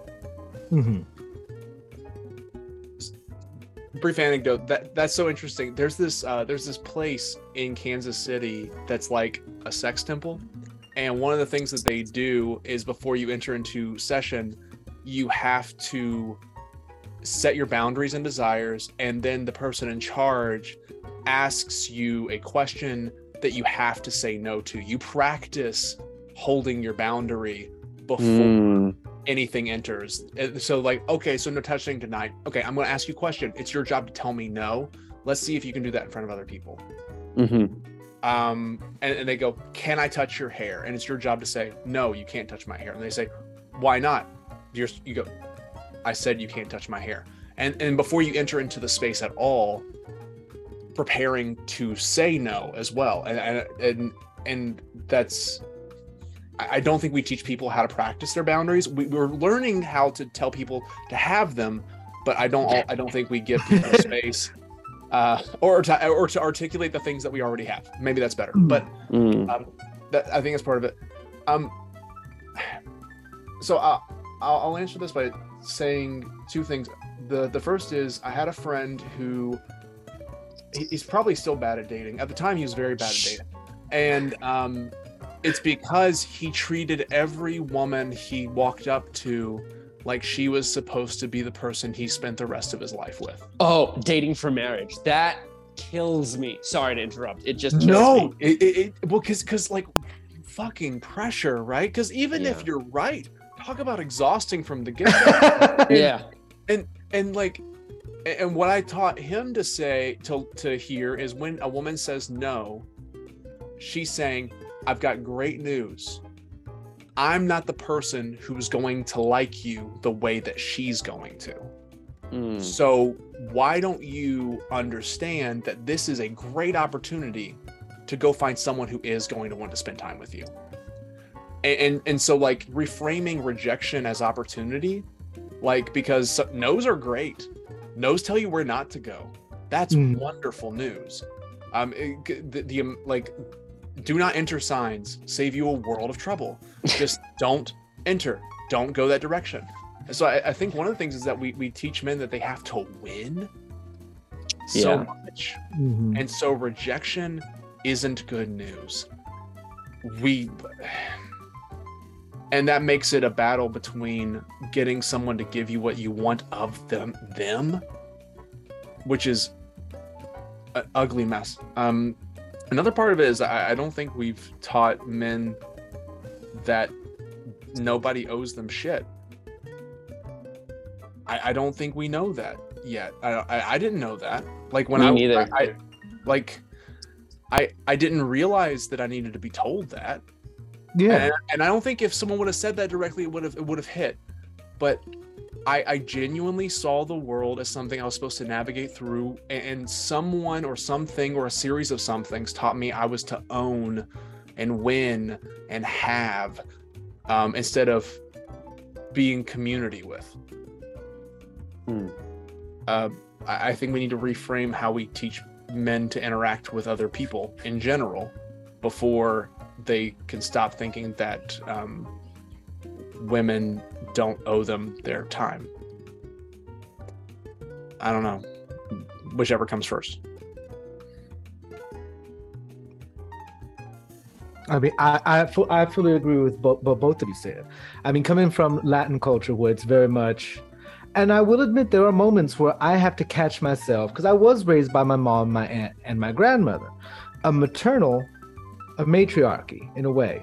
However, there are still moments where I have to acknowledge in myself that, because I am my mother's guardian, I am my mother's power of attorney, medical power of attorney.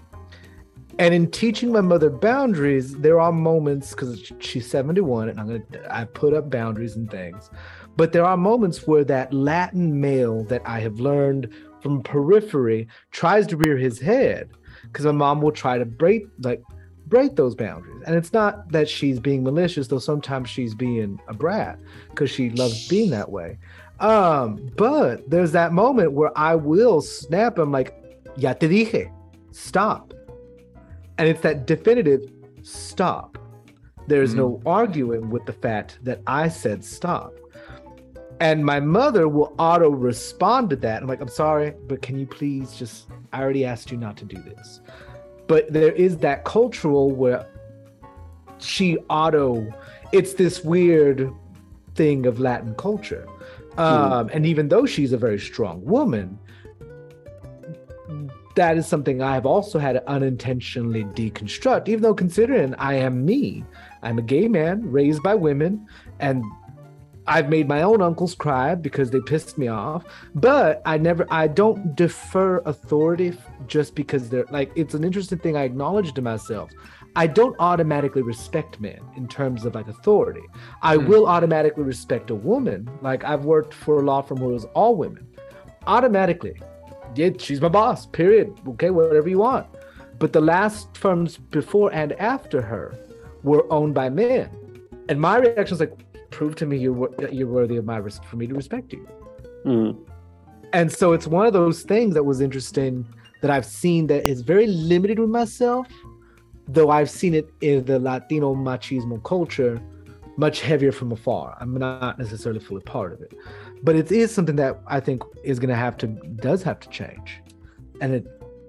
Bit by bit. I don't know where I was going with that, but I think my ADD took over.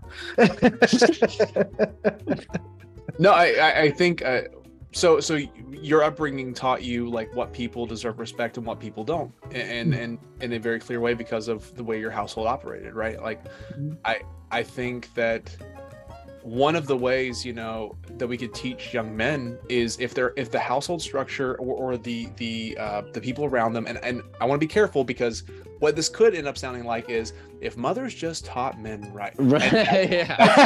I'm not saying that. I'm actively pointing that out to say that I'm not saying that. If the adults that are around these young men were very cognizant of how it is good to hear women say no to men and men immediately respect it, and it is also good to have people vocalize their boundaries and have them respected without people asking more. If we could find a way to put that into our vernacular and make that clear, then I think that would help. Like I have a young daughter, and the way that we interact is not just whenever she says no, I stop, but also me saying no, this is my body and I don't want to be touched right now, and giving her practice and hearing someone, even someone in authority, say, actually, I don't want my body to be touched. Why are you touching my body right now? I would like to not be touched in this moment. Just to practice that, not in a way that takes away affection, because she's still a child, but in a way that says, you need to learn early. Sometimes people don't want their bodies to be touched, and it's a big deal to do that. So that vernacular in household structures and in the community they're surrounding, I think that would be a great way to teach us how we respect people growing up. And I think also at a societal level, if you could teach or encourage young men and boys to have idols and role models that are women, and to idolize them for things that have nothing to do with their physical appearance. Like, for example, we have countless men who are idolized for their athletic prowess, and at the same time, there are plenty of women deserving of that same sort of admiration. You know what I mean? People worship LeBron James, but we don't get that same sort of worship for Serena Williams, right? Yeah. Right. So, if you can create role models for young boys who are women, it kind of gets back to what Nathan was saying about how, like, yeah, you might automatically give respect to a powerful woman because that's just a normal thing to do. Whereas for many young men, when it comes to respecting women, it's a task, it's an effort. You know what I mean? It's part of the unlearning process. And so one of the ways in which we can help is to prevent that need for unlearning by kind of nipping it in the bud. You just brought back such a big childhood memory for me that I didn't realize. Like, I had to be told by men to not like or respect effeminate things. I didn't have to be told to respect it. I think one of the things that we could do is have men kind of shut the fuck up if they're still toxic. It's because when I was a kid, if someone was strong, it didn't matter if they were a man or woman. It's like, that person is strong, good, and there's like, you don't want to be like her, do you? Like it got shut the fuck down. Like in little things like toys or colors, but also in people. I think that's a way that it gets passed down too. It is like I think that a lot of us end up already kind of set up thinking people are great until society gets a hold of us. Maybe that's me. I don't know. I idolized Hillary Clinton for the longest time, and but not even 100% sure remember why. I just thought she looked strong, and I was like 9. And Cher. I tried being Cher for Halloween one year. My mom burnt the wig because she tried ironing it, so I had to be I had to be Bill Clinton instead. And let me ask you this: Have you ever seen Bill Clinton and Cher in the same room at the same time? I can't say actually, you haven't. I can't say I have. I think there's, I think you have something there. Plus, wow. Though I do recommend, for a comedic thing about Hillary Clinton, is read the book called The Residence, because it's a book from the perspective of the White House staff, like the housekeepers, valets, and all them, because they never change. So they know all the cheese men. And there's a special segment that it takes place during the Monica Lewinsky scandal, that they shed light on like the humanity of Hillary, because I think very few people actually humanize Hillary Clinton, but also just what do you do when the wife of the president beams him? Like, what do you do? Yeah. Fantastic book. The audiobook is beautiful.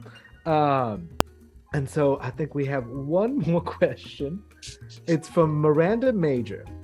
Do you feel it is a mistake to encourage a mentally and physically whole, healthy persona in a young man rather than the idea of masculinity? And I'm not 100% sure how that can be interpreted, but I'll allow either one of you to interpret that question. Would you please repeat it? Yeah, that was, yeah. Do you feel it is a mistake to encourage a mentally and physically whole, healthy persona in a young man rather than an idea of masculinity?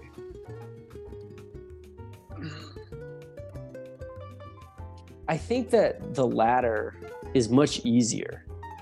And so I think that the way that I'm interpreting this question is, obviously, in a perfect world, we would be encouraging men to be like healthy and a whole persona. But in practice, it's so much easier to just plop a little boy down and be like, you will be strong and you will be fast and you will make decisions and you will be a leader. And then, alternatively, the counter with young girls. But I think that that former, or rather the latter, is a bit of a cop-out. So I understand why it might not be perceived as a good idea to do that, because you're taking all of this effort and like really trying to like force nuance into the mind of a young boy, and it can backfire, it can bounce right off.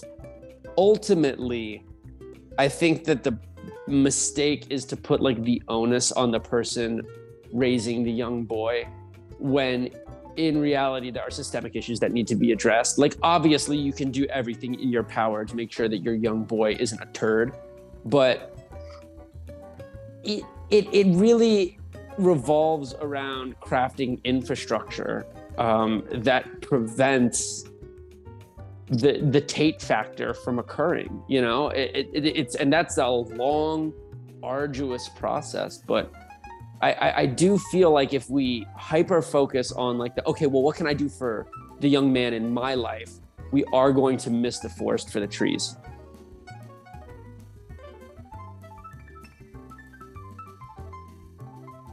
Andrew, I see your wheels turning. Well, the question was very familiar for me, and I don't know this person meant it this way. But I'll tell you how people from circles I grew up in would have meant what she said. To point to an individualism that involves your own identity instead of your role in society was usually suggested to be something sinful or something selfish or something that would lead to a overly independent, lazy person. Here's how the rhetoric works. You'll teach your kid to be themselves and be whatever they want, but are you teaching them to be a man? Are you teaching them to be a man, like a real man? Like, that's how the rhetoric works. I'm not saying this person meant that, and I don't know how to answer the question assuming they didn't mean that, so I'll speak to whoever thinks that way then. Beautiful.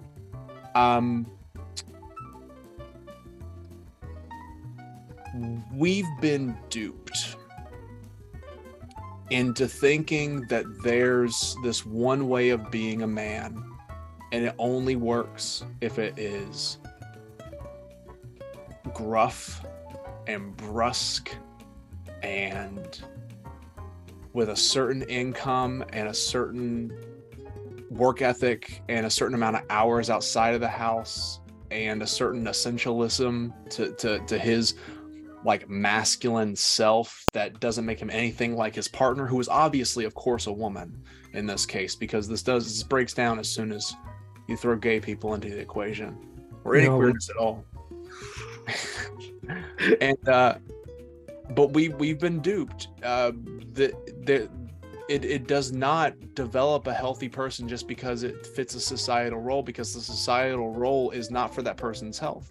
It's for the health of people that will never know this young man's name or care about him, who need him to be a good factory worker or a good imperialist device, or someone who makes minimum wage and makes more babies, and those babies end up fitting into these perfect societal roles, so that a very, very few amount of people get very, very rich. We got tricked hard. And so if we pretend that the way that we raise people is making sure they fit their role is never going to be for them, and it's never going to be for their health, because the people that design their role don't give a damn about your babies. These young men can't be whole men if they aren't taught to be healthy people outside of whatever you would assign the things they enjoy as masculine or feminine or whatever else. So it is not a bad idea to teach them to be whole healthy people. I would argue you can't teach them to be men if you don't start by teaching them to be whole persons. And then if they realize that they're a man along the way, they're going to be the healthiest man you've ever seen.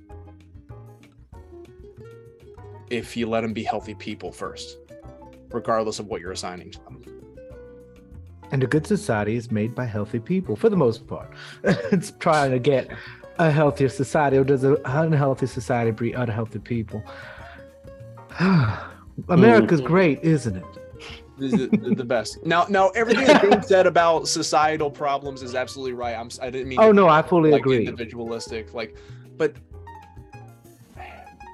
I hope y'all see what I'm saying. There's like this gender essentialism that we throw up there for societal roles still sits there as almost like an anti-socialist thing within certain conservative groups. Maybe almost was too weak. It is that, isn't it? That's the rhetoric that gets used. Yes, but okay, and this is the big question, and I'm gonna but what about the men who are bricklayers? Because if 99% of men are bricklayers, then what are we supposed to do? Make it completely equal? I don't know. That's me fading out of my Jordan Peterson impression. Yeah, no, I definitely echo everything that Andrew was saying there. I feel like what this really comes down to is if you have to ask that question of, but are you a man? But is he a man? But are you raising a man? Maybe you're the one who doesn't know what a man looks like because you're fucking looking at one, buddy. You know what I mean? When it's like when the folks I know who are much more misogynistic love to say things about me painting my nails, and it's just ribbing, but at the same time it's you really think that makes me less of a man? And it's tempting to get into the old misogynistic tropes of okay, well, why don't we compare our rap sheets and see who's been with more people? You know what I mean? Yeah. And I'm not going to do that because that's childish. But I sure do think it loud, and I feel like that's part of the unlearning process that I still need to get through. Well, ain't that a trip though? Even when trying to forge a new path, when the very masculinity we're trying to redefine gets questioned, the only tools we have to fight back, because the ones that have been given to us for so long, are the toxic ones. It's just they're still right there, the utility belt. It's well, let me pull out body counts on this. Yeah. Yeah. It's a mess. It's a mess. But I think conversations like this make it easier, because we're sitting here being able to say, we enjoy things. I honestly think that's a big piece of it. Like the amount of men that I don't hear talk about enjoying fucking like just anything. Yeah. They all seem so sad. Like, exactly. I think a lot of things could change rather quickly if there's a way that we can make part of men gathering just talking about the things they're enjoying, and it can't be anything that you feel like you've won or conquered. What do you enjoy? Like, I think that would be so nice. I love that idea. I had some very nice puppy cuddles prior to this chat that I enjoyed very much. Oh. And you of course have the cutest puppy. I saw him. Where's my child? She'll want cuddles in about another few minutes. I already know it 'cause I can hear her doing the thing. I finished a garden bed today that I'm very nice about. A raised bed. Nice. I'm gonna be planting some vegetables, and I'm very excited. Oh, any specific vegetables?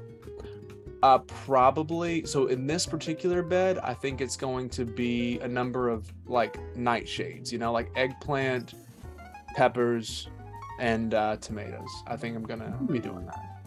So I wish I could have a garden, but I'm learning that my green thumb may have been fading over the years because there's certain plants that I have inside this house that are like, and I love them. I'm like, you know what? You're just gonna look like I'm Morticia Adams, and this makes the whole aesthetic much better. So it does. The only thing that's really surviving are the ivies, and of course, they're the things that are surviving. So right, yeah, they're just gonna grow forever. Yeah, I'm not even worried about them. I'll forget to water them for like a good chunk of time because I don't look up because one is up on the ceiling. And I'm like, oh, that's right, you exist. Oh, that's right. When you're 5'4", you don't need to look up often. Like, I mean, you do and don't. Oh my goodness. All of that's just unused space to me. So are you truly 5'4"? I am truly 5'4". We are a small people. That is fantastic. I agree. Every flight is a first-class flight. And it comes in handy for several other things, and plus my center of gravity is significantly lower, so I can lift heavier than somebody else who's taller. And technically, I will live longer if it comes to heart issues, because your heart doesn't really grow in size, dependent upon how tall you are. That makes sense. Yeah, you are 7.5 inches shorter than me. How tall are you? I'm just under 6 foot. I forget we make humans that tall. I met somebody who was 6'9". That's more people than I thought you would say. That's a lot. That's more people than I thought we could create. I did not know we came in. I mean, because I've met like people like Peter Mayhew. I've met him, and he of course had the genetic disorder of what he was like over 7 feet. But I didn't know people just got that tall. 6'9", you'd have to go up on him. Well, thankfully I did not, because that was not the interaction I met him for.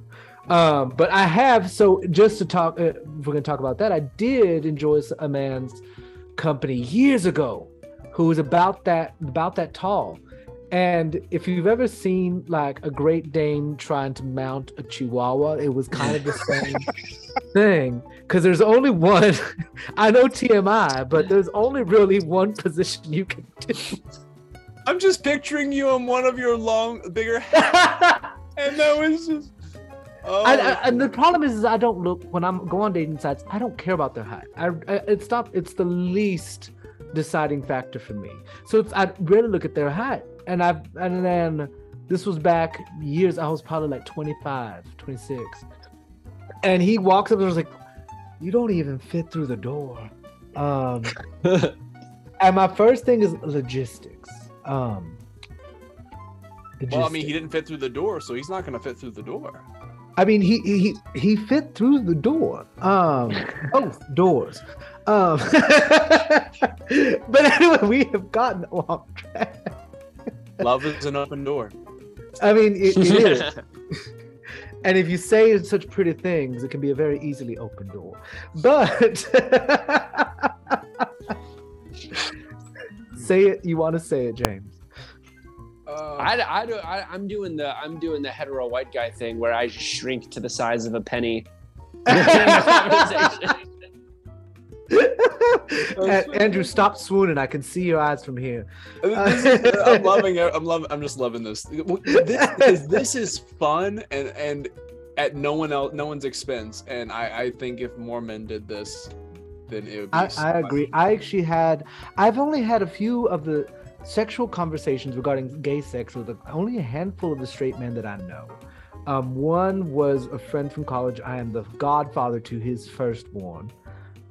Which I'm like, you better live a long time because I don't even know if I have the funds to do the thing. But we would have these open, candid discussions because he had met me. At the time, I was only about 18, not even 8. I was 18. I met him. He was 22. He was older for college. And we met in a communications class. And then one day I was much heavier and I had this time I dressed for that time period and how I dressed. I had a big old shawl, a hand fan, and I was significantly heavier. And I just looked out in the crowd, into the room, and I was like, okay, so I want to be able to drink this weekend. Who can buy me vodka? And he was like, well, I'm of age. And I was like, okay, well, I'll give you the cash. And everybody just looked at me. I was like, you're not going to get anything if you don't ask. And we wound up drinking together, getting drunk and playing Halo. And then that kind of stirred this friendship of us talking about what was me as a gay man. What was that? What did that mean? And because he admitted, as like, I've been mostly homophobic my entire life.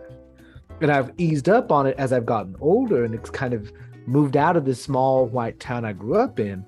But being able to relate with you and understand, and we would have full conversations about the nitty-gritty of both sides of what we do in the bedroom.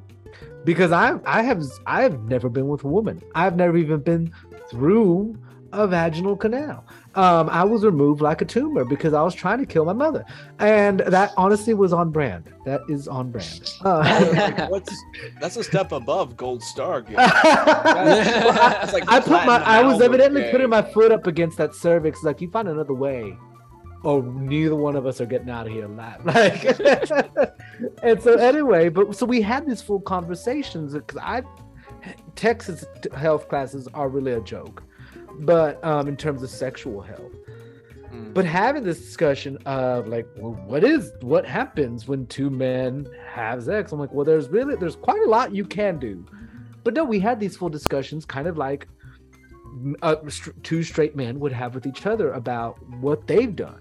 But I was a gay man, he was a straight man. We would talk about it, and just kind of like, how'd that date go? This happened. Okay. How'd that date go? He's like, I don't think she was into me. And I was like, okay. And he was like, it's cool. I mean, that's fine.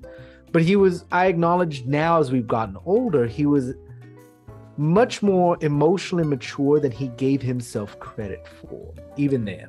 Because he was like, I'm just this kind of whatever. Like, but looking back now, to me then, it was like, oh, wow. Okay, here's one of my closest friends is this straight man.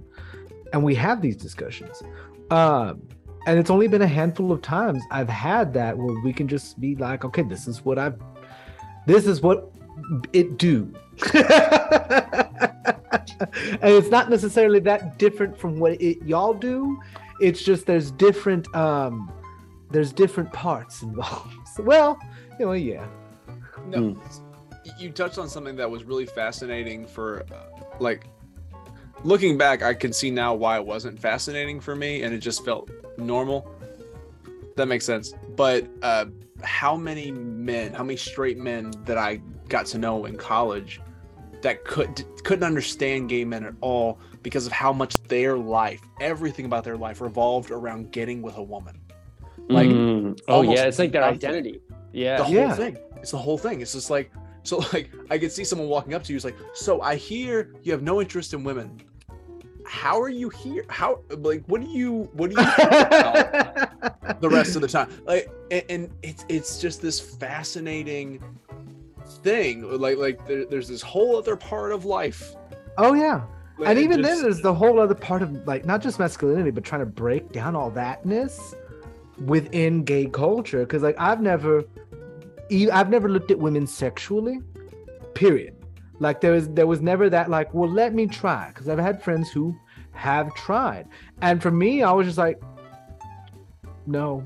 But I kind of went from, I knew what I wanted and I got what I wanted in my early teens, but then as far as like I need to hide this, I basically became what other people would perceive as asexual at that time. What they perceived, what I was actually doing was gay, but because I wasn't dating women, I wasn't really flirting with women. I went to prom with female friends, and so, but there was no sexual acts with women because it was never something that interested me. However, were there sexual acts with men? Absolutely. Well, yeah. During those formative years of as I was developing. But for me, I was like, I've never even explored what that means. The only reason I know what it's supposed to look like is because, of course, I have watched documentaries and people and all the modern media that does talk about it. But other than that, I'm like, I didn't even go through it. So, and so I think we are at a fantastic stopping point for y'all. I know it's late for you in the future, and I'm sure you have things in the past that you want to do. And here I am stuck in the 1940s here in Texas. But I do want to thank both of you for joining me today. This has been a fantastic talk. And before we go, is there any quick little statement you'd want to say to anybody out there, or any organizations you want people to support in this time? Andrew, you're welcome to go first. Okay. I would say if there is a local mutual aid or direct action group in your community, they are most likely fighting for making change on your city level or county level. The stuff that you don't really hear talked about much on the news where you are. Pay attention to them. They're doing good work. They need your support. They won't be hard to find. If you want access to other organizations, I can tell you about them, but look for a local mutual aid or direct action group in your community. They need your support. Fantastic. I'll say if you're within a couple of driving hours of Southern Utah, there is an uproar of drag performances that are happening in my neck of the woods. They are being met with substantial resistance, and bodies are always welcome. There are cafes and libraries and other establishments that are hosting mostly beginner drag shows. There are a couple of, we'll call them unintentional death falls, and that's perfectly okay. And it is about community, and it is about giving these folks a reason to stay in you know, a place like Southern Utah is a place that is in desperate need of culture of any kind. So if you're looking to take a road trip or just help that community, I mean, you can donate to like Southern Utah Pride. That's great. But physical presence is what they want. So that would be my call. Thank you so much, James. And that's been so true. We had I forget which thing. I think it was a drag story hour where those boys try to protest. And San Antonio is not a city you play with. You don't. It's a massive blue city. All the major cities, for the exception of two, are very blue within Texas. So any of those Proud Boys try to do anything, it's not. No, we're still Texans. Yeah, we don't have that here. We don't. I mean, you're not going to see Proud Boys because the special kind of hate that Utahns have is a very quiet type of hate and a very judgmental type of hate. It's not a violent hate, which is good in many ways, but it also means that the community is exposed and vulnerable in a way that San Antonio simply isn't, because of the infrastructure of radical queerness that simply just isn't in Southern Utah. We're a few decades behind in that regard. Fully understood. And so, yeah, if you are in driving distance of Southern Utah, please make a road trip. I'm sure there's fantastic shows, and a good drag show or story time is always a fun time. Mm-hmm. As somebody who was a former queen, they're always a fun time. What was your drag name? Ursula Velour. Oh, I love that. But it's been probably about 8 years since I performed. And I walk in heels still? Yes. Can I dance in them still? My knees would side-eye me if I tried. I could do it. Once. It sounds to me like you need to come to Southern Utah and show these queens how it's done. I mean, probably. I love a good road trip, and I've been to Northern Utah when I used to do celebrity hospitality in Salt Lake City. I think that's Northern Utah, right? Mm-hmm. And then I passed through there a couple months back to get to California. So I've never actually been to Southern Utah. So it's beautiful. Oh, I've heard nothing but good things about it. That's geography. Yeah, if you've ever watched We're Here, it's Bob the Drag Queen show. They came to my town. Yeah, they were in my town. Oh, wow. Yeah, I was at the performance. It was lovely. Oh, I love it. Okay. Well, I think I need to plan a road trip to Southern Utah. I have a guest room. With James. On that, my loves, thank you both for being here. And thank you, everybody, for watching. And y'all have a good night. Bye. Take care. Have a good one. See you, everyone. And there you go. Thank you for watching or listening to this episode of Talking Tea with Auntie, being a man and breaking down toxic masculinity. As always, I'm so grateful you're here, and if you enjoyed this content, feel free to subscribe, turn on that notification bell, whatever you got to, and whatever app you're watching or listening to this on. As always, I gotta give a big thank you to all my patrons on Patreon that make my content possible. Without them, I couldn't create this content or pay my bills, so I'm very grateful for y'all. An exceedingly special thank you to those patrons who ask questions of our guests: Heather, Denise P., and Miranda Major. If you would like to ask questions of our next guest, feel free to become a patron on my Patreon for as low as $3 a month. Patreon.com/Shining Nathan. I'd be very grateful if you considered, because, well, Patreon's my primary form of income. I must thank our two fantastic guests, Andrew and Dr. James Stein, for agreeing to be on this show. It is really wonderful to have guests that are willing to speak with me and interview about their daily lives on special topics. Now be sure to be on the lookout for our next episode, which will be coming up within a week in honor of Black History Month. And we will be talking about being a black woman in America.